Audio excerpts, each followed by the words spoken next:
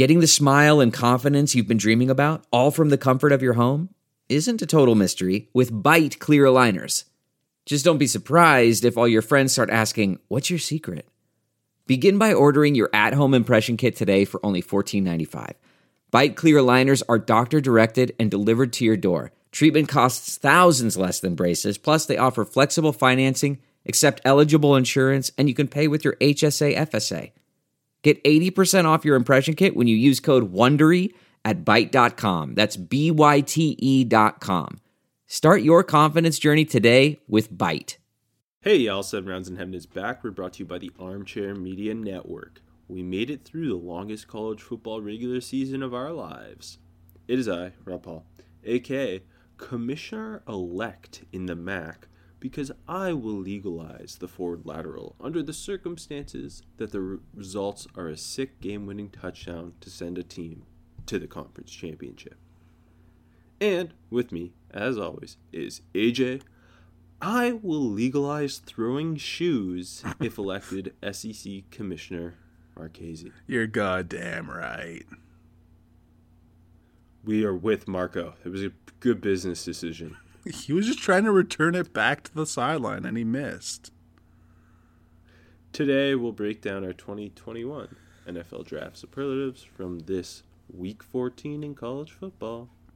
Let's hit it. 7.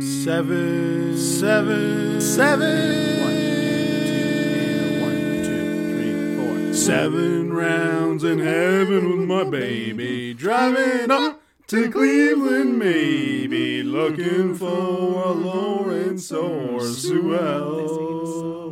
Don't draft specialists on the first day, don't draft specialists on the second day, maybe draft a punter in the 6th. We'll see. Let's go 7 rounds. Let's go 7 rounds together. Let's go 7 rounds forever. And that's a song. The wait is finally over. Football is in full effect, with many teams strutting their stuff. You might not be at a game this year, but you can still be in on the action at BetOnline. BetOnline is going the extra mile to make sure you can get in on everything imaginable this season, from game spreads and totals to team, player, and coaching props. BetOnline gives you more options to wager than any place online. Head to BetOnline today and use promo code ARMCHAIR to take advantage of all the great sign-up bonuses. BetOnline, your online sports book experts. Before we dive into our final regular season week of the college football season, we get a couple declarations and a couple Senior Bowl acceptances. So let's start with the declarations. We had Louisville receiver Tutu Atwell declare, South Carolina linebacker Ernest Jones, and Arizona State safety Ashari Crosswell. AJ, who jazzes you up the most? It's definitely Tutu. I mean, easily. I don't know. It feels a little like, lost in the shuffle this year. He's still a super fun player. He's going to be a really interesting evaluation. Yeah, he was a guy who some people were thinking could be a top 50 selection. Yeah. Obviously, didn't have the junior season you would hope after putting up 1,200 as a sophomore. Doesn't help that he is probably the smallest receiver that's going to be at the combine. Yep. But obviously, you can't teach speed. He is a blazer. He's electric with the ball in his hands. I mean, at this point, to me, unless he destroys testing, he's more of a fourth round type guy in this deep receiver class. But if you get him with the right play caller, I think he can be a pretty impactful player early on because, again, you can't teach that type of speed. And if he was 6'1", 200 pounds, he would be looked at as a top 50 guy still, I think. No, I fully agree with you. And, yeah, his landing spot it's going to be all about landing spot because, I mean, there's still a lot of uncreative play callers in the NFL. Big time. I would like to see him go to an offense that's heavy on the jet motions, because he can be such an effective player in that type of role. For sure. We also get some Senior Bowl acceptances only on the defensive side, 3 of them. Pitt edge rusher Rashad Weaver, Pitt safety Damar Hamlin, and Georgia safety Richard LeCounte III. 3 pretty good. Most jazzed up. 3 pretty good gets. I'm going to say Rashad Weaver. Seeing him in 101s is going to be really interesting. He's kind of like in the early round 2 conversation right now. I'm not quite sure where I am exactly on him, but definitely he'd be exciting to watch down in the indie drills in Mobile, baby. 6'5", 270, super powerful hands, really strong season after missing 2019 with a torn ACL. Kind of overshadowed. His 2018 was kind of overshadowed. His 2020 was kind of overshadowed prior to the season because Patrick Jones was so good the year before and Jalen Twyman. Yeah. Obviously, Twyman opted out. But Weaver and Patrick Jones, I think you can make the argument, were the best pass rushing duo on the edge in college football this year. You could definitely make the argument. It's them or the Miami duo. Exactly. And Weaver to me shouts maybe doesn't have the same upside as some of these guys, but can be super impactful right away. Just such a well-rounded player in terms of what he does against the run and pass. And again, those hands are everything to a pass rusher in the NFL. So I'm excited to see him in Mobile. It's almost like he kind of stole the Boogie Basham way to being like his spot. A little bit. That's going to be fun that they're both there. Yeah, for sure. If it happens. Okay, let's jump into it. Final regular season week of the college football season. Week 15, December 12th. It's only conference championships and bowl games from here on out. Oh, wait, no, there's a bunch of random college football games on conference championship Saturday. So weird. But let's start best freshman.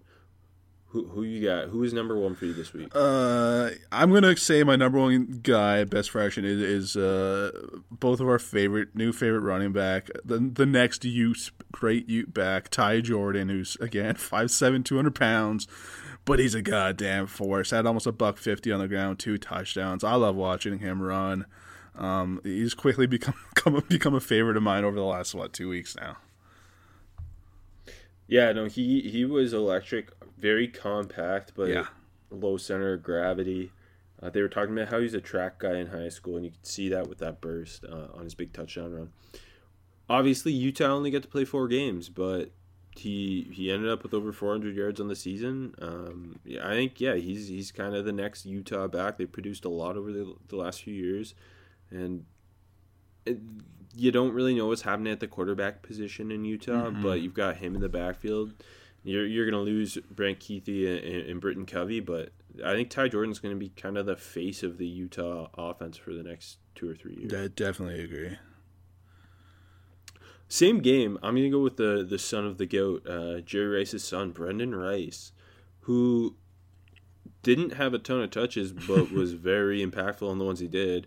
He took a screen, 61 yards for a touchdown. He took a punt return, 81 yards for a touchdown. He's 6'3", 205 freshman, was a 4-star. Again, son of Jerry Rice. And he looks like he could be their top weapon in the next couple of years as Colorado shockingly went 3-1 was it just 3-1? 4-1, wasn't it? I can't even remember. Yes, 4-1. Sorry, Carl Durrell, great debut season. Had Colorado ranked at one point. Had them go 4-1.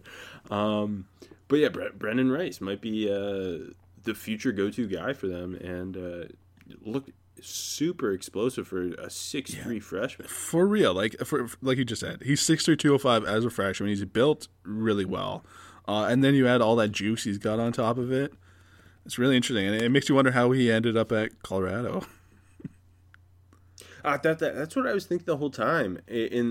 I've decided, I didn't confirm this, I didn't put that much effort into it, but I decided that like Carl Durrell's been around the block, that he knows Jerry. Yeah, okay, that's a good point. Like, okay, Carl Durrell from Cali, played receiver at UCLA in the 80s. Let's see, did he ever coach it? Oh, when was Jerry on the Broncos? 2000 and I don't know, 5? Was it after Seattle? I can't remember. Let's see if this adds up. Damn it didn't add up. Yeah, it was 05. You're right. Ooh, Point being, there's some sort of connection there because that's the only way a 4-star wide receiver, son of Jerry Rice, ends up at Colorado. There's something going on. We got to wait for the big write-up about it. Okay, do you have any other freshmen? Yeah, hey, after fumbling the ball at the goal line, but it didn't matter anyways last week for Kayshon Boutte, I thought he came out and had another really impressive performance against Florida. 108 yards and a touchdown on 5 grabs. It's got that legit speed and looks like he's next in line for that LSU wide receiver factory. Yeah, Max Johnson and him, they got a little bit of a connection. It's like who did Mettenberger have? Was Ruben Randall gone by then? Yeah, right. I can't remember. I don't know. That sounds right. Okay, it's Ruben Randall and Zach Mettenberger all over again. But yeah, he obviously they were playing a ton of young guys over the last couple of weeks. Yeah, and I mean with Eric Gilbert being up in the air, he might be have to be the go-to guy over the next few years. Yeah, fuck. I mean, I'm sure they'll bring in more talent, but hey, this is a this is a program rebuilding win for the Tigers. Not bowl eligible though. They banned themselves. Good for them. Am I right? Yeah, the really stern punishment on themselves. Wow, well done. Okay, I got one more freshman, Georgia tight end Darnell Washington, who doesn't look like a freshman because he's 6'7", 260. Yeah. Also wears number 0 for that extra drip.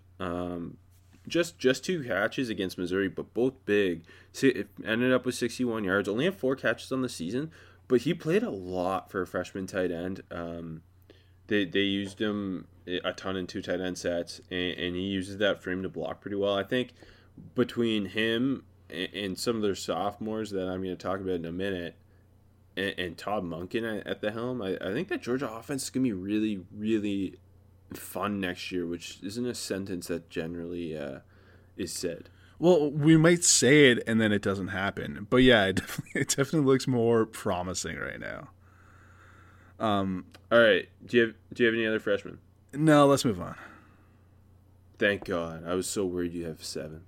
Okay, best sophomores. Speaking of Georgia, JT Daniels and George Pickens lead my list here.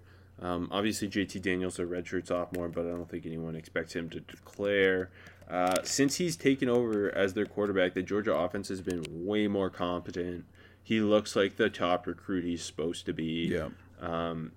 Finally, a quarterback who gives George Pickens a chance to be the 5-star receiver he is. He ends up with 126 yards and 2 touchdowns, mossing people. Like, his body control, his size, like, he is an impressive athlete. Big time. And JT Daniels' arm really stood out. And again, with Todd Monken calling plays, this Georgia offense, like, it's a vertical passing attack. Meanwhile, like, their running backs ran for like 300 total yards. Zamir White had a huge day. Yeah. The whole offense, it really came together for Georgia since JT Daniels took over. Just 3 starts, but threw 9 touchdowns in those 3 starts, and looks like an NFL quarterback. George Pickens looks like an NFL receiver, and I'm going to call my shot now because I love Todd Monken. I think Todd Monken's going to be a head coach of a Power 5 school by what this is 2020, next year's 20, by 2022. Okay. That's a good shot to call. And yeah, I like George Pickens. Like, well, first of all, he was amazing last year, and then he's just been fairly non-factor this year. And then, hey, welcome back, finally looking like he did last year, and hell, even better. And like you said, the body control is ridiculous, just making insane plays left, right, and center. This was a big game for him, I think, just to get back on the radar going into next year. Yeah, no, like he is, again, it's so clearly he is a impressive. Like there was when he first arrived at Georgia, there was like comparisons to AJ Green, and he was like dominant for a freshman last year.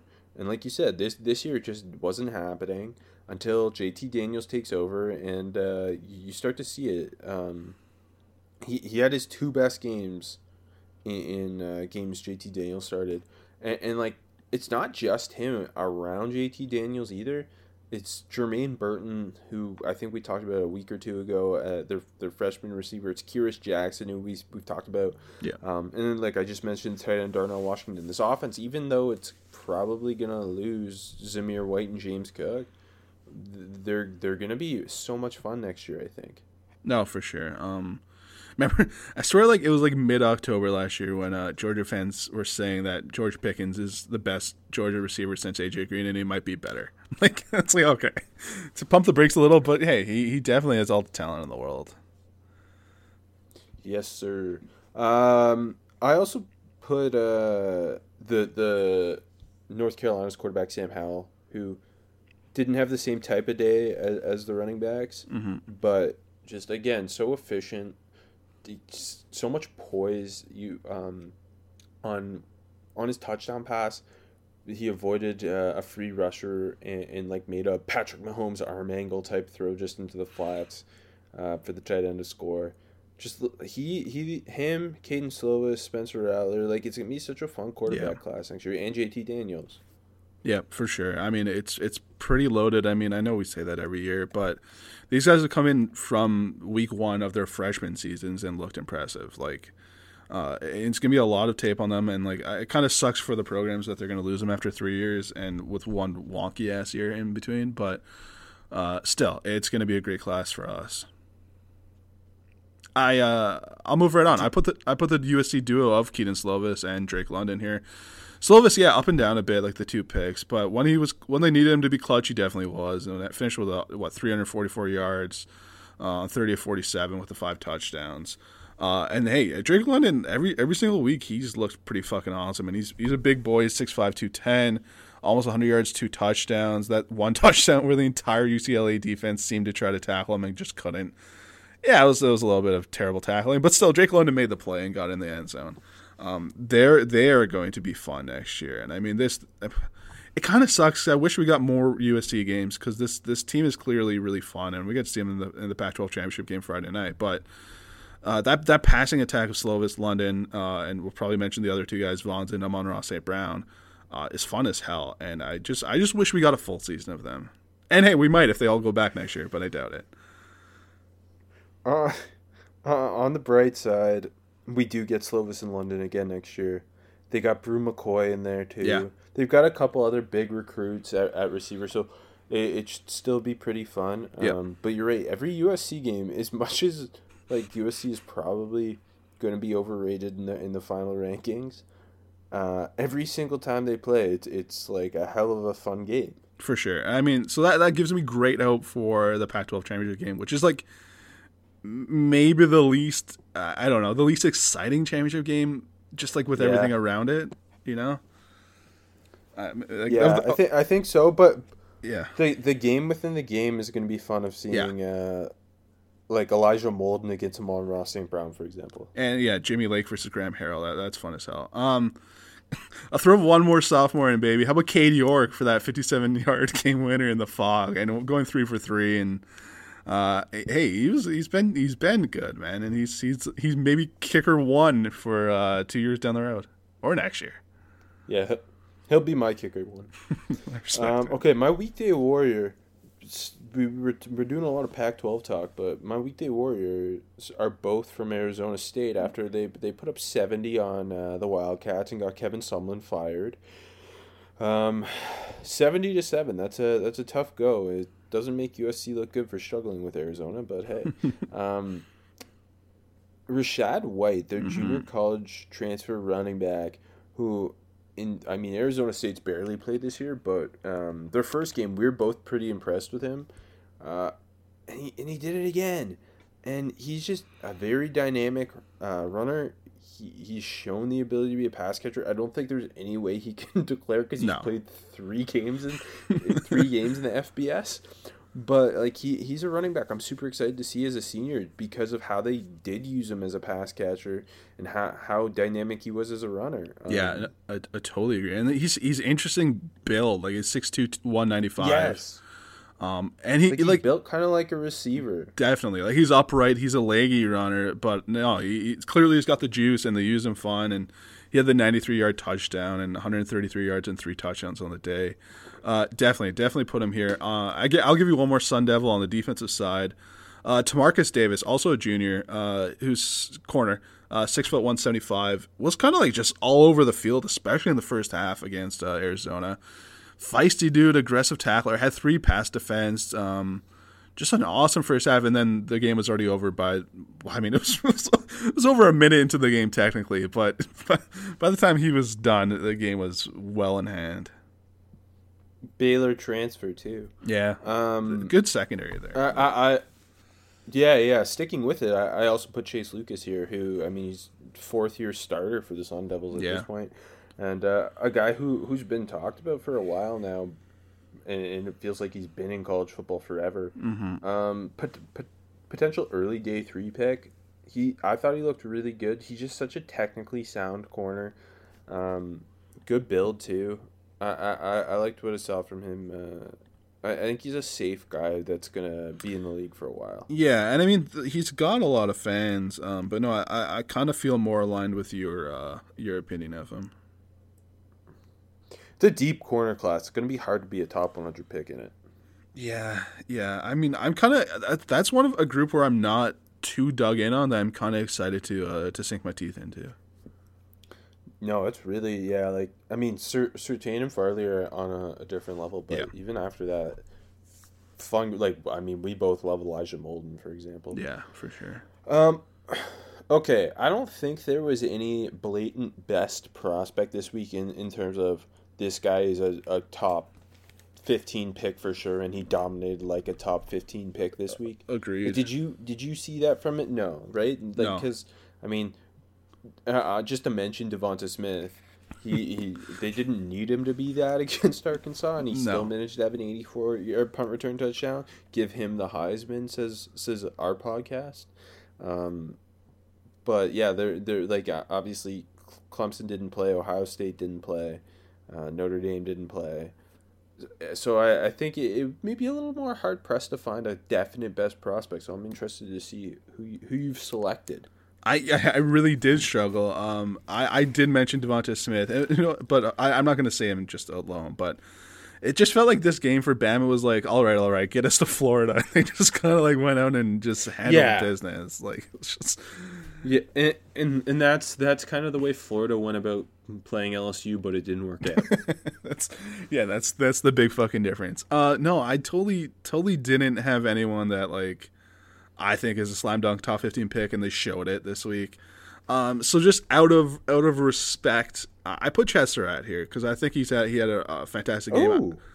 I don't know if he's gonna be a first round pick, but he kicked ass against Miami, and I mean they kicked ass, but whatever. I mean 10 tackles, a couple pass defense, and then just the big highlight was that awesome run fill on the 4th and short, where he just came up to the hole and absolutely fucking stuffed the running back. By the way, the Miami running backs kind of fell off a cliff this year, but that's another conversation. Yes, conversation for next year. But I thought Surratt, I think he deserves it. I don't know if I think he deserves it in a week. Like the pick. In a week, yeah. I put him for shooting up the board, but I definitely like the pick because it was like.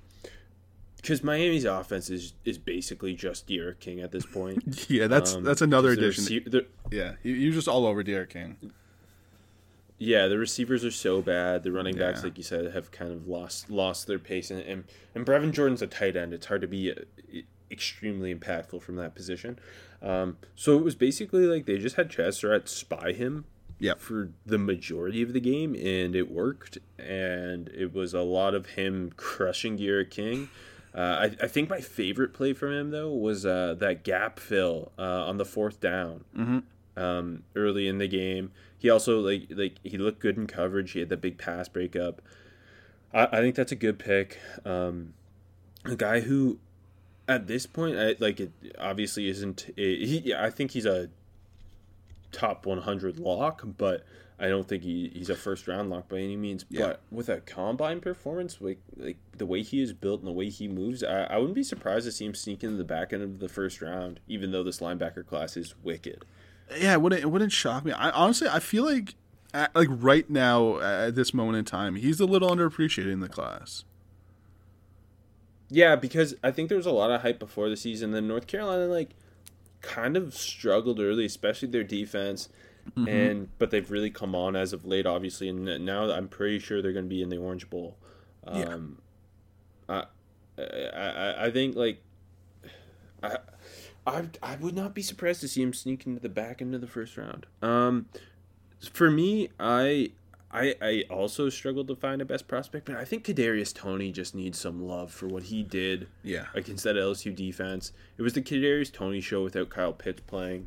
Dan Mullen's questionable because from everything McShay was reporting, it sounded like Kyle Pitts could have easily played. And it was almost like they rested him for the SEC championship, and then obviously they lose.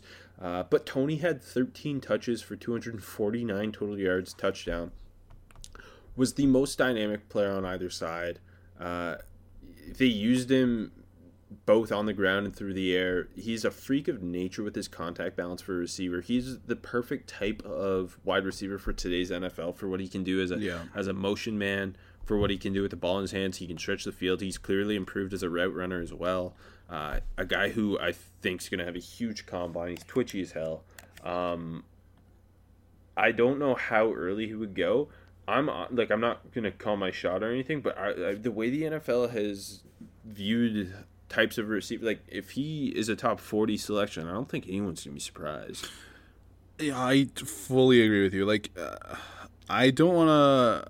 I know I don't want to call my shot either. I love Toney. I've been on Toney all year. Yeah, you've as people, we've watched way too much Florida for the record. Yeah, we have. Yeah. And maybe that's why we love Toney and Pitts, because they make such special plays every single game. Yeah. Okay, you want to hear my bias towards Toney's show this week?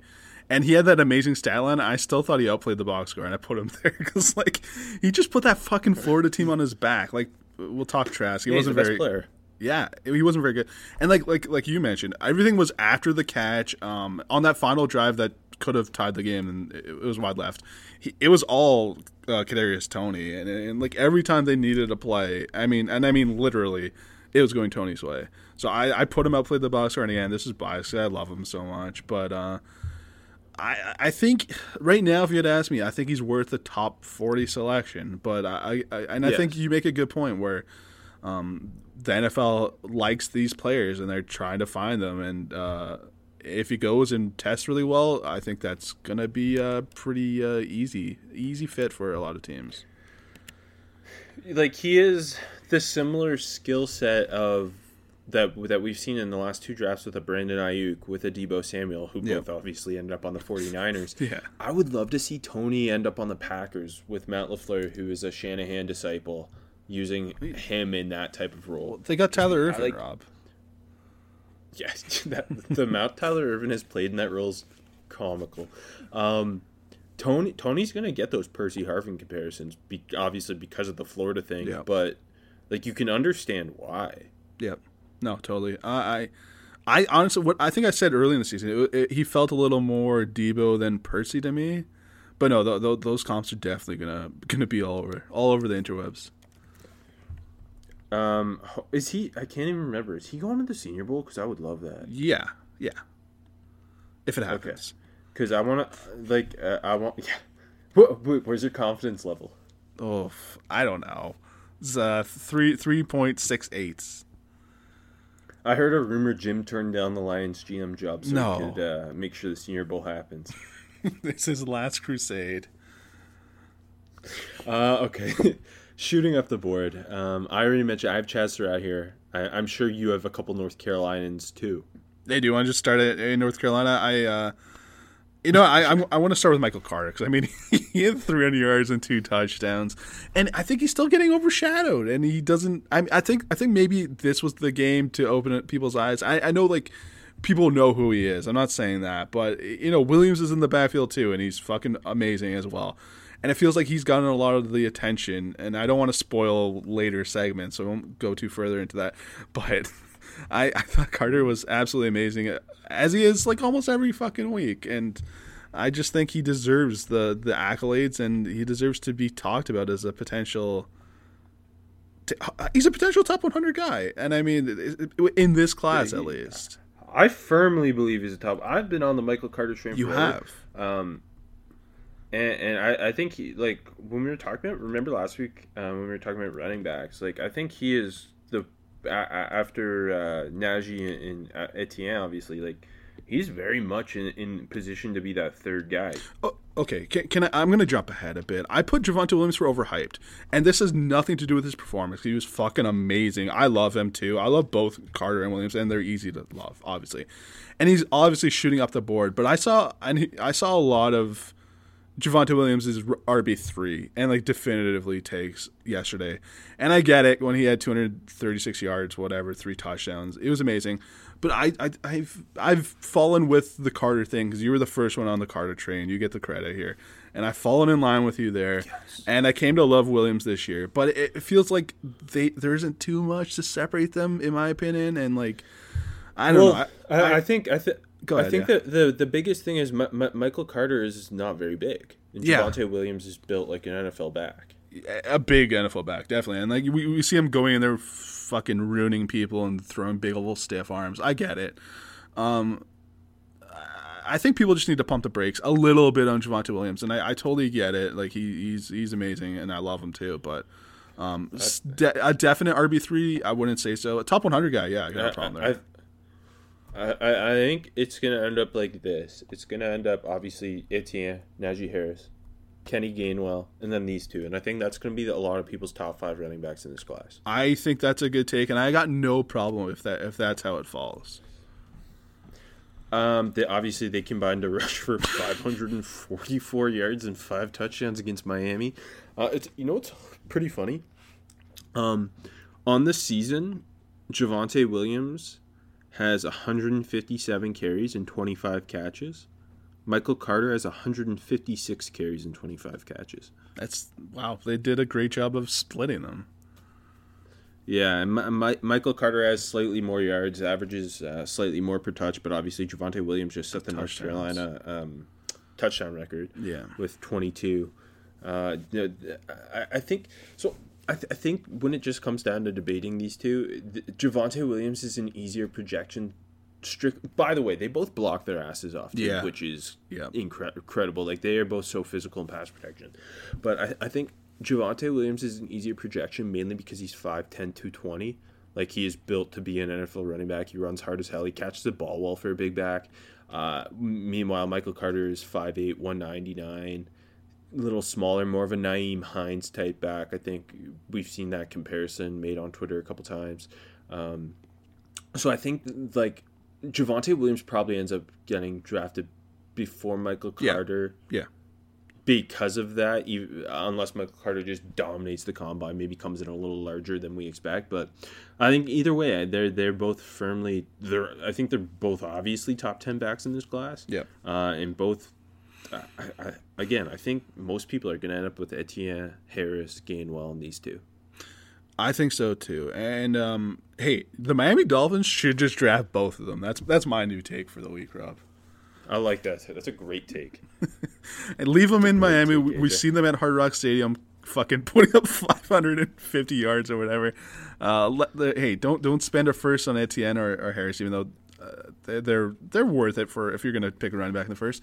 Get these guys on in the third round, both of them, baby. Okay, we've credited the running backs, we've credited Sam Howell, we've credited Chester. Diami Brown had himself a nice little game too. Just only 167 yards, not 500 plus, but like he is. He's just flies. That I mean, the most exciting play was the play action deep shot where Sam Howell did an insane job inside his 10 with pressure bearing down, ripping a bomb to Diami Brown. Here comes the Diami Brown train. his speed is the big thing. Again, the NFL loves speed. He's going to be, I think, another guy who's very much in that top 100 pick. He over the last 2 years, he's over 2,000 receiving yards, and he's averaging over 20 yards per catch. That's right. Like he's the definition of a deep threat, and I think he's improved as a route runner this year. Yeah, no, I definitely think so. I mean, that's ridiculous. You go and look at the big play in the first quarter where he just stacked the DB, no problem, and Sam Howell just dropped it in there beautifully. And yeah, I mean, he's been doing that consistently too. You know, it's not like. I don't know why I feel the need to be mean to this guy again too, but it's not like John Hightower where you see the flashes of being a big time deep guy, and no, Brown is doing it. These plays are coming every single week. I mean, the turnaround at North Carolina has been. I love this North Carolina team. Yeah, I love Phil Longo. Their OC obviously has that air raid background. I kind of hope he doesn't end up with a head coaching job just so Sam Howell's final year is still with Phil Longo, because he's gonna lose these running backs. He's gonna lose Diami Brown. He's gonna lose Daz Newsome. Yeah, I definitely agree. And I mean, again, I wish this North Carolina team didn't drop those couple stinky games. I mean, we still get to see them in an Orange Bowl, hopefully, so that's sweet, but still. Yeah, North Carolina's always been a football school for us. It's true. I'm going to jump out of the state of North Carolina now, down to Alabama, where Christian Barmore, to me, in that Alabama-Arkansas game, it's hard to take much from it because Arkansas just stood no chance, and it was immediate that they stood no chance. But Christian Barmore, this was a little bit of his coming out game. Yeah. Just his ability as a pass rusher for a big man really stood out. Ended up with 2 sacks. I don't think had the breakout season a lot of people were hoping for from the redshirt sophomore. But if you're taking any interior defensive lineman in this first round of this class, this is the guy. Definitely, and like you said, this was easily his flashiest game. Had the 2 sacks, had another quarterback carry. It was in the backfield, but plenty. Hey, we've seen Alabama interior defensive linemen start getting flashy down the stretch and turn it into being a top 15 pick. So if anyone's got the shot, it's Christian Barmore. Yeah, especially if he strings together a big game against Florida and then the playoffs. Yeah, and he's 6'5", 310 and looks very athletic for a man of that size. I think he's the only guy right now, unless a ton changes in the next couple weeks, he's the only guy in this interior D-line class who's got a shot at the first round. And you saw that against Arkansas with the combination of power and quickness he brings as a pass rusher. Yeah, I definitely agree. Who? Yeah. Sorry, go ahead. I'm going to go with, because he had 2 games since we last did a podcast. How about Talona Hufanga? Yep. Has absolutely I'll do the quick math in my head. He has 26 tackles, 2 TFLs, a sack, and 2 picks since we last did a podcast. That's fucking ridiculous. And hey, he was dominant in both games. Against Wazoo last week, the game was over early, but he was amazing from the jump. And then yesterday, he had 17 tackles alone yesterday. The picks are great. And he's just becoming a highlight reel in that USC defense, and he's so fun. Yeah, he's definitely been. I think it might be the biggest riser of the last couple weeks in general. And yeah, and it's funny because I thought their opener he struggled. Against Arizona State with those running backs. I mean, there was that one play, I think it was Rashad White actually, who caught that ball in the swing and made him miss in close quarters. And the thing is, though, Hufanga chased him. He missed a tackle and chased him all the way to the end zone, just kind of showing off how much effort he puts forth. And then since then, he's been on a tear. He's had an interception in 4 straight games. He's a tackling machine, like you mentioned. And he's going to get those Polamalu comps because of the way he plays and the Polynesian background. He's at USC, and he actually plays next to Polamalu's nephew. But he is just The only thing I think you'll worry about is how's he gonna test? Mm-hmm. Because he does so much of his work around the line of scrimmage, or is like a overhang type guy. So he might not fit every system, but it's not a clear safety class. We've talked about how Moerig's kind of the only guy at this point we feel like could be in the first round. But in terms of looking for in quotation marks here, pure strong safety, like this might be the dude. No, that's a good point too. Like to mention how the safety class is a little murky, and I think there's a lot of guys in it, and there's a lot of guys we like, but not the heaviest at the top. Maybe a guy that goes out and makes these insane plays every single week. A team is just gonna, gravitate towards that because he's shown that he's a playmaker. And I know you got to have this defined role for him, and you want him around the line of scrimmage. But hey, when he's when he's making interceptions in 4 straight games, you feel a little bit better about drafting that type of guy. Oh, definitely. I mean, he showed off like the closing speed and the ball skills on what should have been a pick six. Obviously, was called back for a block in the back, but just that was he played that to perfection. The instincts are so impressive with him. He's so much fun. I'm gonna jump to the Iowa-Wisconsin game, which wasn't actually very fun to watch. But Amir Smith-Marset had that breakout game I think a lot of people were waiting for him to have after he showed a lot of potential as a junior. He ended up with 140 yards and 2 touchdowns. Did a backflip and hurt his ankle on the second touchdown, which I don't think was a great look. Hopefully he is okay. But a kind of a tall, wiry receiver with a lot of athleticism. They used him as a running back a lot, or not a lot, but at times last year too. He's kind of a full skill set guy, returns kicks, can kind of play all over. I thought this was a much needed big game from him because he had kind of been lost in the shuffle. Great transition, Rob, because I put him for prospect who made me look stupid.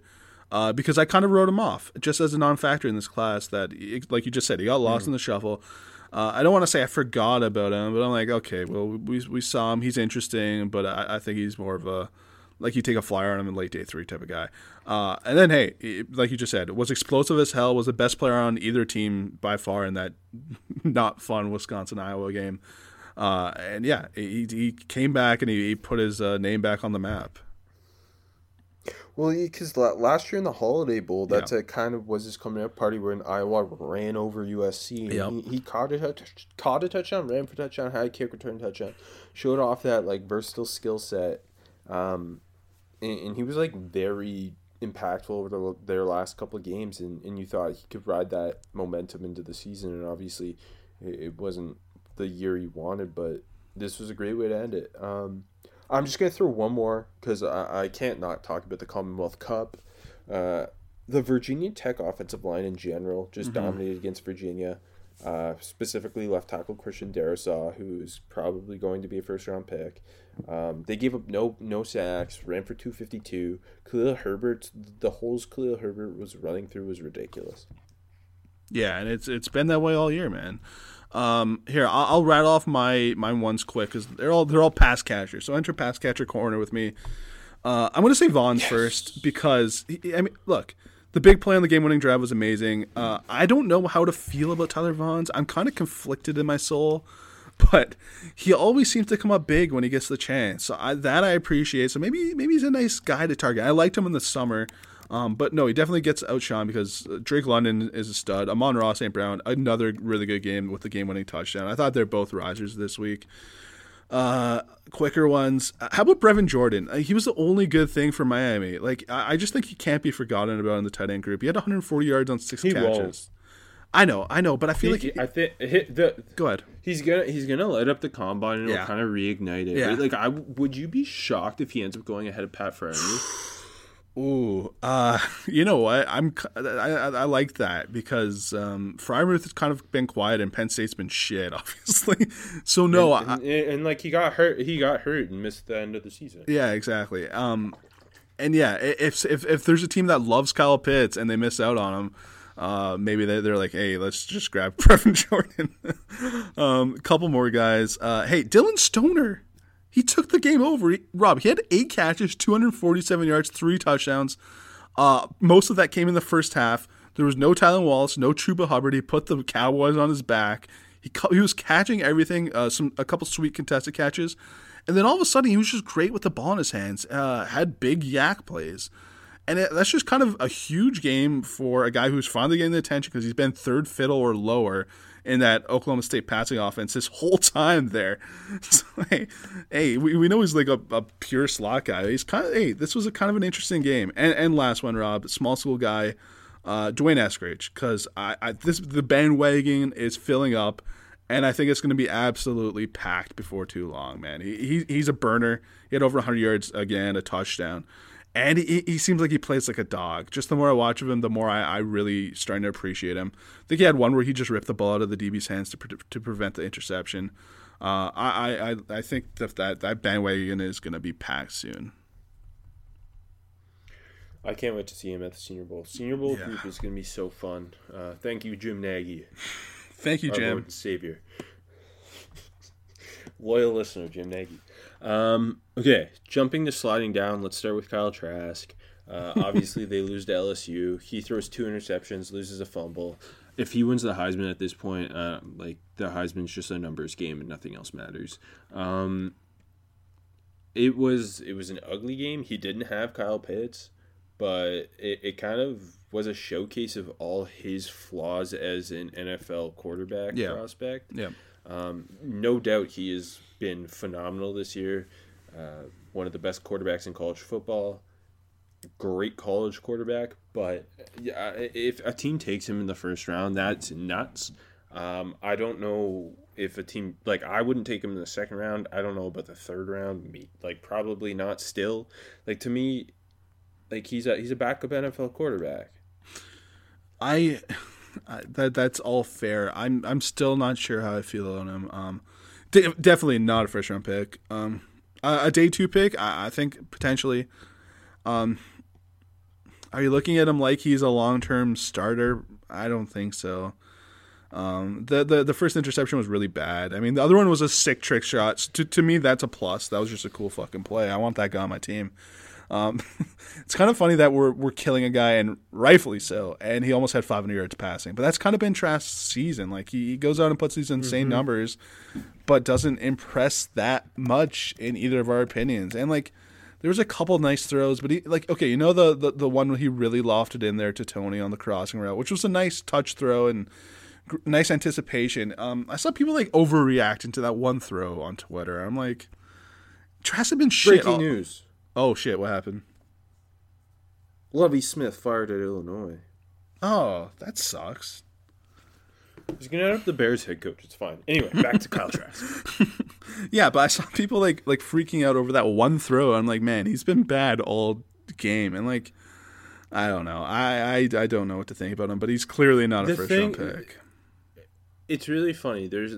So the Florida faithful think he's as good as Joe Burrow was last year. Yeah. Draft Twitter fucking hates him. And then the general kind of NFL college football fan I think is the most reasonable about him. He is obviously not Trevor Lawrence. He's obviously not Justin Fields. He's not up there. But he's good. He's a really good college quarterback. But yeah, he threw 40 touchdowns.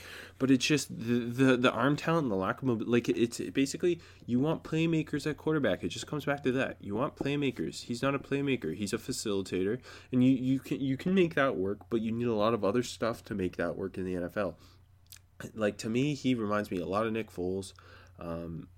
Just if you get everything right around him, he can be competent. He can. You wouldn't call him a franchise quarterback, but he can be a top 32 NFL quarterback. Yeah. But I'm not taking that in the first round. I'm probably not and you can't win a Super Bowl with that unless he's got that Nick Foles magic somehow. So you're not why would you draft a guy you don't think can be a Super Bowl winning franchise quarterback and carry a team? Why would you draft that in the first round? And honestly, why would you draft that on day 2?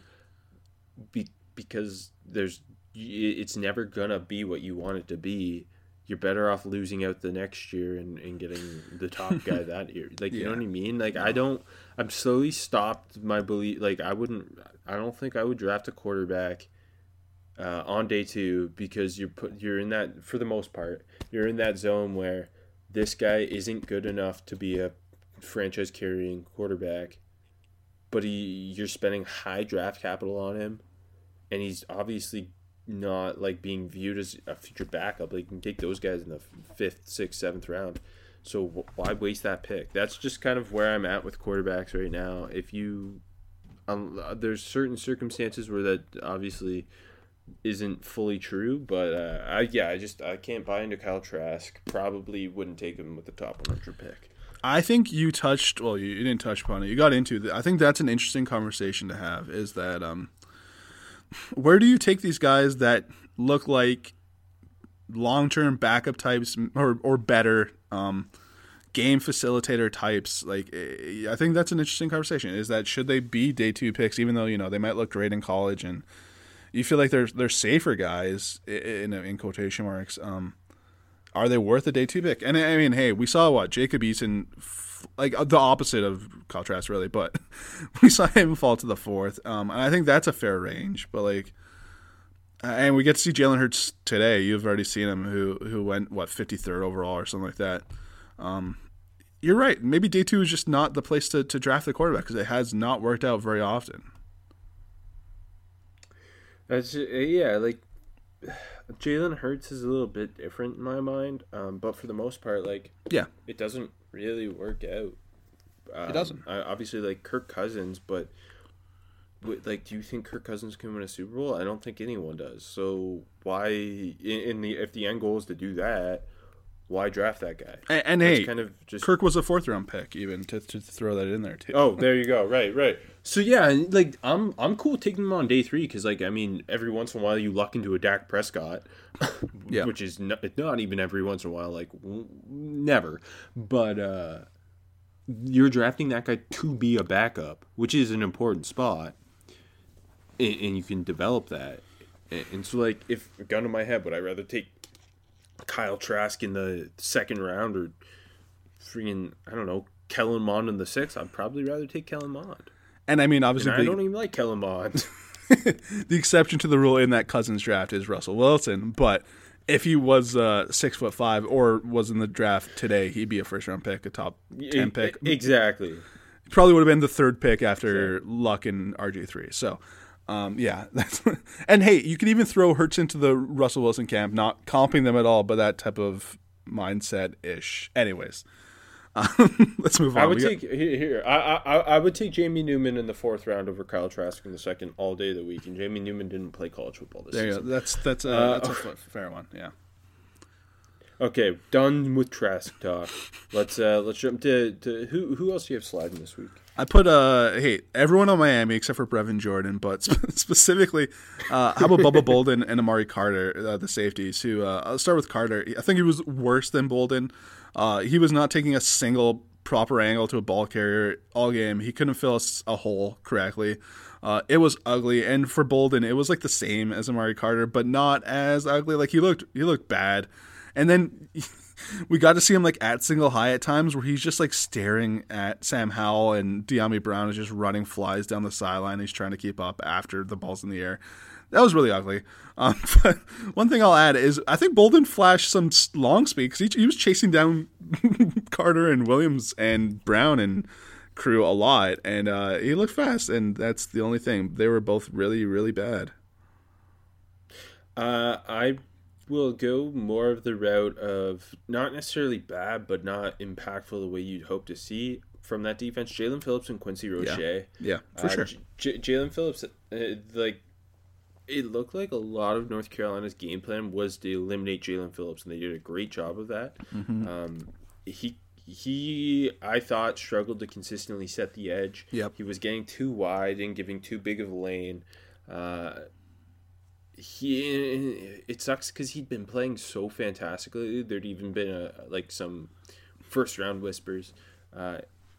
And then, it just wasn't what you were hoping to see. He didn't add a ton in pass rush. They weren't getting to Howell. Roche was even less impactful. For sure. I thought he disappeared for most of the game. But obviously, Phillips, Roche, Bubba Bolden are like the big three names on that defense, and that defense gave up 544 rushing yards to 2 running backs. Jalen Phillips got the ECF live curse on Saturday. I'm glad you said that. I don't really know what that means, but He was talking to the Thank ECF you. kid. Anyways, that was a good joke, and you didn't get it. Never mind. Hey, you know what? I think you like this guy, but I wasn't too impressed in the Georgia game. I put Tyreek Gillespie, the Mizzou safety, who I didn't think was the absolute. Go ahead. I think you could put him and Nick Bolton. I didn't put Bolton because I knew it was a touchy subject for you, but I thought about it. I'll talk about Gillespie more so.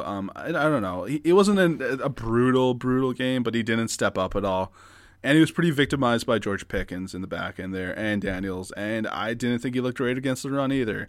And if you want to talk Nick Bolton, it was just another, he just didn't step up, and he was kind of. Go ahead. Yeah, it's your guy. I thought more than ever his lack of length was an issue in this game. Mm-hmm. Georgia's got a kind of a brawling offensive line. Yeah. Big offensive line, and he struggled to sack and shed. He over pursued outside run a couple times too, and took himself out of the play. Late in the game, he had a brutal missed tackle on a huge Georgia run. Like, he didn't play like the first round guy I think he is, I guess, was kind of the end takeaway. And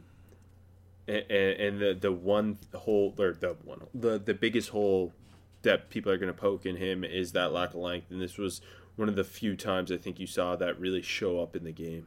No, that's fair, and it just felt like he, like you said, over pursuing, but even then, like, just felt like he was never where he was needed, and that was sometimes they were blitzing him, and it was just like the wrong move, and he didn't look too great blitzing either, for what that's worth. Ben Cleveland hit him up a couple times. It was just not. Ben Cleveland had a nice game. He did. We could have put him up for shooting up the board, but hey, we don't talk offensive line enough, Rob. It was pretty sad of us. Yeah, we suck. Same game, though, also on offense. Larry Roundtree, I didn't think looked like that special of a running back at all. And I know he's a senior running back some people really like, but he could not get much going. I know it's the Georgia defense, but I wasn't very impressed. No, that's fair. I'll throw 2 more in here. Speaking of throw, I put Marco Wilson for throwing the shoe because I had to. Going back because we watched the game. I put Kenny Pickett. Anyone who thinks Kenny Pickett is much of anything, I don't think you're right. that's all I got to say. I put him for being overhyped because yeah, even still, like, I'm seeing people like gunning for him to be at the Senior Bowl, and again, there's not that many senior quarterbacks, so like sure, yeah, but he just constantly puts the ball in danger. He threw a pick and had more than one dropped against Georgia Tech. And obviously they ended up winning, but like I get that the arm and stuff is there, but he just seems like a guy people are falling in love with who I don't think I would draft him. I don't understand why people are falling in love with him, but yeah. He looks cool. I don't know. Like in the summer, I thought he was a borderline draftable guy, and I see that. And my opinion really hasn't changed of him. I'll give you 2 Pac-12 defensive linemen. Okay. Mustafa Johnson of Colorado, who late in the game he got himself a nice backside TFL, but other than that, I didn't think had much of an impact. Didn't do ton as a pass rusher. The Utah offensive line I thought played a really strong game, and Mustafa Johnson's kind of lack of size hurt him. The backside TFL was really nice where he shot a gap and you saw some of that quickness, but he couldn't really anchor down and handle eating up space, and that's been an issue. I think he's an interesting late day 3 rotational defensive lineman because he's kind of versatile enough to play up and down the line, but I wasn't overly impressed with him. And how about Osa Odigizua? I probably said that wrong. The UCLA defensive lineman. He didn't have a very impactful game against USC. Mm-hmm. On the Mustafa Johnson front, I thought about putting him for overhyped because again, he didn't impress me much in this game, and there's still the weird fans of his out there. Much. Oh my god, no Shania mentions on this podcast. You know the fucking rule. Yeah, I don't know. He didn't. He didn't look that good, and I've never really been in on him, and I know there's still some big fans of his. He's a cool name, though. He does have a cool name. But yeah, neither of them were overly impactful. I know Osa's got bigger fans where he's a potential day 2 guy and he's going to be the Senior Bowl, but I didn't, and I know I think he was on Bruce Feldman's Freaks list as well. Yep. But he felt very not impactful against USC. And like even in his big games, I think he kind of disappears in stretches. Yeah. Like another guy who I think is an interesting rotational guy and versatile because he can play inside and out, but day 2 seems a little rich. Out of nowhere prospect. Hey, you knocked UCLA down a peg. I'll bring him back up. How about their tight end Greg Dulcich, who is a redshirt sophomore, so zero chance he comes out, but he looked really damn good, man. 6'4", 242. Had 8 catches, 167 yards, a touchdown. Was just kind of their big play guy all day, and I thought he's hey, you mentioned tight end, the Georgia tight end off the top, and I'm going to mention every week, baby. This is a tight end renaissance right now. We're tight end rich around all of football. We're doing a lot of Pac-12 talk today because I put 3 out of nowhere prospects, all from the Pac-12. I got another Pac-12 guy. You go ahead. Okay, first I'll go Britton Covey, the That's Utah mine. slot. Yeah. Nine for 76 and a touchdown. He's like a super senior. He's been in college since 2015. But very tiny. I don't think he'll get drafted, but I'm sure he'll be in New England's training camp. Correct. And has a shot at making a practice squad. Good route runner. Very good route runner. Good hands. Tough as hell. I thought he looked pretty good. Other side of the ball, Penei Sewell's older brother, Neffy, had 11 tackles, TFL, and a pick. He is, I think he's only a redshirt junior, but a guy who transferred from Nevada, plays linebacker and safety, ton of energy, super physical, well built, screams special teams guy to me. He's been good.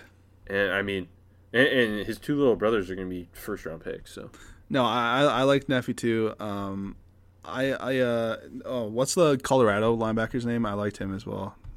Nate Landman. Well, I do love Nate Landman, but he got hurt, unfortunately. No, Carson Wells. Oh, the other one. Yeah, Carson Wells. Carson Wells looked good. Yeah, 6'4", 250. I think he moved pretty well at 3 TFLs, had a sack. No, he's definitely interesting. I put them both too, and I forgot I wanted to talk with them. But no, I'll throw more. Hey, look at me. I shit on Kenny Pickett, but I kind of liked his wide receiver DJ Turner, who had a big game. And he's interesting. He's 5'9", 205, so he's built like a running back. He's physical. He's pretty good after the catch. Had 100 yards total. They ran him a couple times. Interesting guy, and he's a senior, so I don't know what this process is going to be like for him, but he's got the chance to go back and maybe pop again. Jumping back to the Pac-12, I got my last one being Quentin Lake, the UCLA safety. His dad is Carnell Lake, former great Steeler. Yeah. Had a pick, a pass breakup, a ton of tackles. Redshirt junior, probably going back to UCLA for another year. But as a sophomore, was a pretty impactful starter. Got hurt in 2019, and then bounced back in a big way this year and in their short season. But he's been a big reason that UCLA defense kind of found some footing this season. Yeah, that defense has been pretty good. Yeah. Okay, who made you look stupid? You already said someone, didn't you? Yeah, I mentioned Amir Smith-Marset, but I'll add. Remember a couple weeks ago when I thought Gary Brightwell caught my eye, then he went out there and fumbled 3 times yesterday, or a couple days ago. Had less than 3 yards per carry. Even like the fumbles aside, I just don't think he's a bigger back. By the way, if you haven't seen him before, I don't think he's got the quicks to be an NFL back. Maybe get him into a camp or something, but I don't know. He maybe looks silly for even looking at him at all. Last week, I was low on Demetric Felton and Jabril Cox after they both struggled. Both of them huge games. Felton, 26 touches, 137 from scrimmage, 2 touchdowns. Kind of that slot / running back chip or offensive chess piece. I think Cox looked terrific in coverage, looked great as a blitzer. His size and athleticism stood out. I think he's going to dominate the combine and end up a top 100 pick. He's 6'4", 231 and moves so well. Mm-hmm. No, this was a good bounce back game for him. Hey, my next ones we've like already touched. I already kind of touched on my best prospect matchup being De'Aaron King and Chaz Surratt, who King tried his best to carry that offense, but obviously things went south quickly. North Carolina did a great job having Surratt spy him for the majority of the game. Yeah. So I was gonna say we can move on to my next couple because we've already talked about them. I put the UNC backs versus the Miami defense. And the reason I put it here, and after we mentioned Bolden and Carter, I was gonna talk about Phillips and Roche, and we already mentioned them ad nauseum. I mean, like you said, struggling to control the edge for Phillips, and Roche just was pretty invisible. Yeah, and then outplayed the box score. I said Tony, which again, I just love Kadarius Toney. I just wanted to talk about him, and you put him for best prospect, so you win this week. I put James Cook for outplayed the box score because he was such an impactful player early for Georgia that it kind of put the game out of reach for Missouri. 7 touches, 81 from scrimmage, 2 touchdowns. I love his style. I think I'm going to like him enough to have him as a top 10 back in this class if he declares, because of what he can do as a chess piece and as a pass catcher. I love those types of backs. And I knew he's an underrated back. I totally agree. I knew you were going to find a way to talk about him on the show, so I'm glad you did. I couldn't figure out where to fit him in, but no, he was definitely impressive, and it's going to be interesting to see where his stock ends up. Like I think there will be fans, because I'm starting to buy in with you here, Rob. But the NFL, I wonder if they're going to really sniff him out or not. I think it's going to be interesting. What else do we have? Overhyped, I hit Kenny Pickett. I hit Javonte Williams. We can move on. Okay, small school guy. Finally, we get to talk to San Jose State. Yeah, I'm going to San Jose State, baby. Hey, I'll start with the running back, Tyler Nevins, who's 6 foot 225, right? Had 12 carries, 184 yards, and a touchdown, and that one run where he absolutely truck sticked a dude, and then like re-accelerated and outran everybody. That was pretty nasty, and he hasn't been overly productive there at San Jose State. But when you kind of look at that and see him, maybe he's got some nice burst at that size and he can run over people. Maybe he's day 3 Javonte Williams or UDFA Javonte Williams. I'm going to talk about their 2 receivers. Yeah. Bailey Gaither, who's just kind of been a stud for them this year. Yeah. Had 156 against Nevada. Had a sick catch where the ball went through, hit him in the helmet, and he still caught it. Over 100 yards a game for them in their 6 games. But he's a super senior too. He's been there since 2015. I don't think he'll get drafted. But his teammate Trey Walker on the other side is a guy we loved in the summer, who in a smaller season wasn't as dominant as maybe we had hoped. But every time he gets the ball, he looks special with his ability to win. Like that one first down, I think we talked about it when it happened. It was early in the game. Just the DB all over him. He's just so violent at the catch point, even though he's not the biggest guy in the world. I love Trey Walker. Yeah, it's just like, again, the wide receiver class is so good. I love him too. I don't know if he's gonna be on the NFL's radar, but he should be. Like he's definitely draftable to both of us. 100%. Jim, get him in the Senior Bowl. Fuck. I know. It's a bad year. Maybe he goes back. That's true. AJ, support for 7 Rounds of Heaven comes from Manscaped, who's the best in men's below the belt grooming. The holidays are here. Have you made your wish list yet, AJ? It's all Manscaped products. Yes, because our sponsor today has the #1 wished for gift of the year. Manscaped's the best in men's below and above the belt grooming. Manscaped is here to ensure you're taking care of your manhood and your nose hairs with their new performance package. Ho, ho, ho, fellas. Naughty or nice, 'tis the season to perform. You're in luck because the Manscaped Performance Package is the ultimate men's hygiene bundle and makes for the perfect gift. Imagine opening an attractive box that says, "Your balls will thank you," with the most sought-after gadgets and scents a person can find. Included in the new package is the Weed Whacker ear and nose hair trimmer, which is waterproof and uses a 9,000 RPM motor-powered 360-degree rotary dual-blade system. Look, guys, 79% of partners polled admitted that long nose hair is a major turnoff. Why not use the best tool for the job? This bundle includes the Lawnmower 3.0 trimmer, the best trimmer on the market for your balls, butt, and body. The dads can't stop talking about this. The teens secretly buy this, and the women will love you for it. 'Tis the season of Manscaped, so get yourself, your dad, your brother, and friends the best gift of all, the Manscaped Performance Package. Let's not forget their famous liquid formulation, the Crop Preserver Ball Deodorant and Crop Reviver Ball Toner, to maximize your ball hygiene routine. Get the Performance Package now to receive their 2 free gifts, the Manscaped Boxers and the Shed Travel Bag. The Performance Package is the best value that Manscaped has to offer and is hot off the shelves. Get 20% off and free shipping with the code armchair at manscaped.com. Thank you, Manscaped, for making our holes look sexy. And to get that Christmas money to afford the Manscaped, head to BetOnline and use promo code armchair to take advantage of all BetOnline's great bonuses. And we got conference championship games coming up. We got bowl season around the corner. NFL playoffs are almost here. College basketball is underway. NBA starts soon. So much to gamble on. And BetOnline is the presenting sponsor of my 5 picks of the week, which is actually 10 picks this week. And AJ's one short of a 6-pack, which is actually one short of a 10-pack. Yeah, I got to go 1-1 last week because I had 4 games canceled.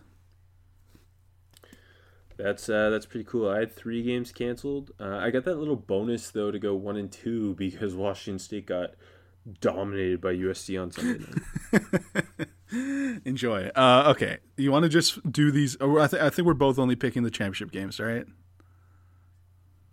Yeah, I picked all 10. Okay, cool. Let's just do this in order. So let's start Friday night. And we have some real spreads too. 5 of the games already have spreads out as we record. Yes. And so we'll just say when we're making it up. Friday, 7 o'clock on CBS Sports Network, the only network for sports.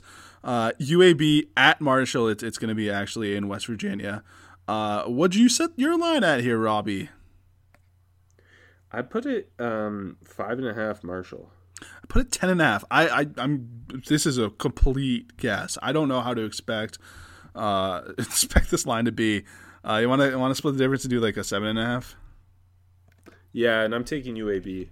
I respect it. I'm going to take Marshall just to zag off of you here. I love Bill Clark. I love UAB. Spencer Brown's like our biggest favorite prospect ever. I think Marshall a little overrated because they play such an easy schedule. They lost to Rice. I can't pick a team that lost to Rice. That's fair. I like this Marshall team. I am rolling with a Thunder and Herd, baby. All confidence here. Herd over Dragon, no problem. Okay, Friday 7:30 on ESPN, the MAC championship, one that's near and dear to our hearts, being played in Motor City, Detroit. We love Detroit. Ball State is taking on Buffalo. I put the Buffalo Bulls minus 8.5. I did the same thing on the other show. I got a bigger line. I'm going 16.5. I think they're not going to respect the chirp Ball State squad too much. They haven't shied away with going with these big old spreads for the Bulls. So what, 12.5 then? Sure. Okay, thank you. I mean, Jared Patterson, Kevin Marks are about to each 300 yards in this game. Ball State barely got in, and if I was commissioner, Western Michigan would have got in. But Buffalo's got the most NFL talent in the MAC, and it's not easily close. Their offensive line, their running backs, like they are so well put together. Lance Leopold needs a Power 5 job. Illinois, maybe call Lance Leopold. Actually, oh, I like that off the top of the dome there. That? Came from Wisconsin Whitewater too. He knows Big Ten country. There you go. Okay, Friday 8 p.m. on Fox, the Pac-12 championship. This AJ said if only one could be watched. This is the one. Yeah. Washington heads to number 15 USC. I put the Trojans minus 6.5. Robert, I have 6.5 as well. Are you taking the Trojans or the Huskies? Yeah, I'm taking USC. I mean, look, as we talked about, USC doesn't like winning by much, but I don't know. I think the Washington team is scrappy, but I don't think they're that good. USC has a lot more talent. I'm gonna take the Trojans to pull this one out by a touchdown. USC has too many playmakers on offense. And on defense, for that matter, whereas Washington has guys on defense, but outside of their tight end Cade Otton, like there's nobody on offense that really gets you excited. And it's a home game for the Trojans too. Yeah, I think USC's got to be the pick. Yeah, okay, moving to Saturday, where we've got the most important of the noon conference championships on ESPN or ESPN2. They haven't decided yet. The Sun Belt Championship, number 19 Louisiana heads to Conway to take on number 13 Coastal Carolina in a rematch. So, EJ, honestly, I'm probably like more excited for this game than any other one. I wish it wasn't in the stack with two other, the Big 12 and the Big 10. Yeah. But no, I'm very excited for this game. I was torn with building this line and picking the spread. So let's start here. Like you said, it was a rematch. Coastal Carolina won 30-27 at ULL in October. That game, ULL was minus 9.5. Believe it or not, that's how long ago that was. I'm going to reverse the spread just for no reason because I think it'd be cool. I'm putting Coastal minus 9.5. Damn, maybe I should have put it more. I put it at 3.5 just because I think Louisiana's playing so well. And you're right. I mean, they beat Iowa State, who's top 10. What about we do 6.5 Coastal? Okay, I'm very fine with that. I didn't know where to put the spread. I think Coastal's getting more respect than ULL right now, and rightfully. Yeah, but Coastal barely came back and beat Troy with under a minute to go, right? Like, I wonder how much that factors in. But again, this one's in Conway. It's on the teal. This is such a fun game. Two great coaches. Who are you Great taking? programs. I'm taking Coastal.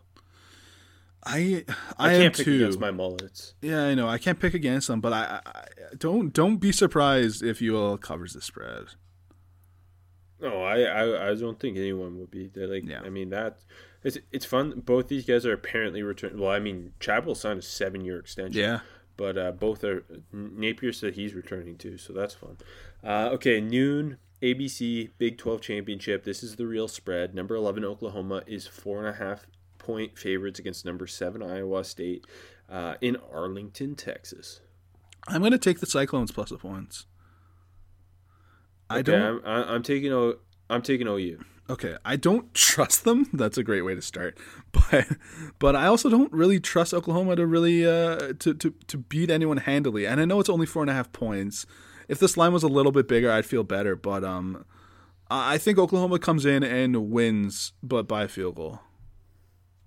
OU's playing at another level now that they've got their young guys with a little bit more experience. They got Stevenson's back in the backfield, Ronnie Perkins on the edge. I think, in a shootout, I'm not taking a Brock Purdy-led team. Yes. Breece Hall obviously can change this game, but Spencer Rattler is so talented and they have too much around him. I think it's pretty close, but OU wins by a touchdown. That's right. Noon Fox Big 10 Championship. This is the real spread. Number 14 Northwestern is 21-point dogs. Number 4 Ohio State in Indianapolis, Indiana. As much as I would like, Ohio State. Yeah, as much as I would like to take Northwestern to make this a game, I don't think it's going to happen. I don't think Peyton Ramsey's the dude to upset Ohio State or even cover the spread.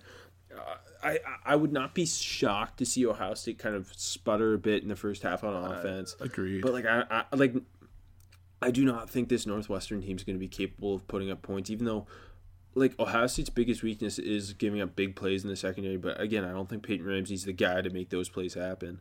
And eventually Justin Fields is just going to take over. Yeah, this might be close. But Ohio State wins. Yeah, no, maybe. I agree. Yeah, I agree. Okay, moving to 4 p.m., where we get the ACC Championship on ABC. Number 3 Clemson taking on number 2 Notre Dame in Charlotte. The Tigers are 10-point favorites. I am taking Notre Dame plus the points. I mean, they won the last time, and I know it was in South Bend, and this one is in the Carolinas at least, but 10 points is a lot, and I'm very confident Clemson's going to win this game, so maybe I shouldn't do this. But I think, hey, first of all, the ACC is rigged. They're going to keep this game close, so that was my final decision maker. Yeah, I'm taking Clemson in revenge. Trevor Lawrence is back. Clemson, their only game they struggled was the Notre Dame game, obviously, that they lose. No Trevor Lawrence. The number 1 pick in the NFL draft. As good as DJ Uyunglele played, like, Trevor Lawrence is that difference. Plus, the ACC is rigging it. They need Clemson to win for both teams to make the playoffs. Yeah, I agree. Done. I think Clemson's going to win by 7, though. That's where I'm coming in. Okay. 8 p.m. ABC, the AAC championship game. Number 24 Tulsa at number 8 Cincinnati. The Bearcats, this is the real spread. Bearcats are 14.5-point favorites. I love this Bearcats team. I think this game is just kept close. And I think Cincy controls this game from the start, and they win by 10, but they don't cover that 14.5 points. That's fair. I'm going to take Cincy. I think their defense is stupid good. Yep. Tulsa's got some guys on offense, but like nobody who can take over a game. Yep. Especially against this team. I think we're going to see like a 10-0 Cincinnati lead at halftime, and then Cincinnati just pulls away with Desmond Ridder's legs being the difference. I like that. I'm going to say, I'm going to say 24-14 final. They covered by half a point. I will say 31-10. Ooh, big old ass kicking. I just hope this game is fun. I think that's why I'm taking Tulsa plus the points. Well, Zaven Collins versus Desmond Ridder, that should be fun. Yeah. Okay, 8 p.m. CBS, SEC Championship, the real spread. Number 1 Alabama, 17-point favorites against currently ranked number 6 Florida in Atlanta, Georgia. I'm taking Alabama, and I'm not thinking twice. Me too. That Florida defense couldn't stop Max Johnson. How are they going to stop Mac Jones and friends? Plus, other side of it, watching Kyle Pitts is going to be fun. Watching Darius Toney is going to be fun. But Alabama, I think, is going to be able to get to Kyle Trask a little more than other teams have been able to. And we saw with LSU what happens when you can get to them. Finally, to be decided at what time, on either Fox or FS1, the Mountain West Championship game. Boise State at San Jose State, but San Jose State's home is actually UNLV right now, right? Or is it New Mexico? No, it's UNLV. Yeah, it's UNLV. Yeah. So it's at San Jose State, but it's at UNLV. This isn't the real spread. I've put it at the Spartans 2.5-point favorites. Who are you taking? I'm taking the Spartan up. Okay, I'll let you have that. It's gonna be an interesting game, and I mean, it's kind of cool that they get a neutral site championship game, even though they didn't mean to. Oh, I forgot you didn't take this game. No, I didn't take. No, I only got 9 picks. Right. But if I did, I'm gonna take the Broncos plus points just to be the devil's advocate. The Spartans are riding a magical season. I have to take them. I have to take our boy Trey Walker. But it's been a weird year for Boise State by their standards. Yeah. I don't know. I mean, the only thing is San Jose State's head coach, Brett Brennan, I saw his name surface for the Arizona job. I wonder if that'll be a distraction. Uh-oh. Ryan Harsin's not going anywhere, baby. Okay, that's it. That's all the conference championship games. Wow, we did it, AJ. We made it this far. I'm pretty excited to watch all these. So everybody enjoy, and hopefully somehow the Big Ten gets 2 teams into the playoff.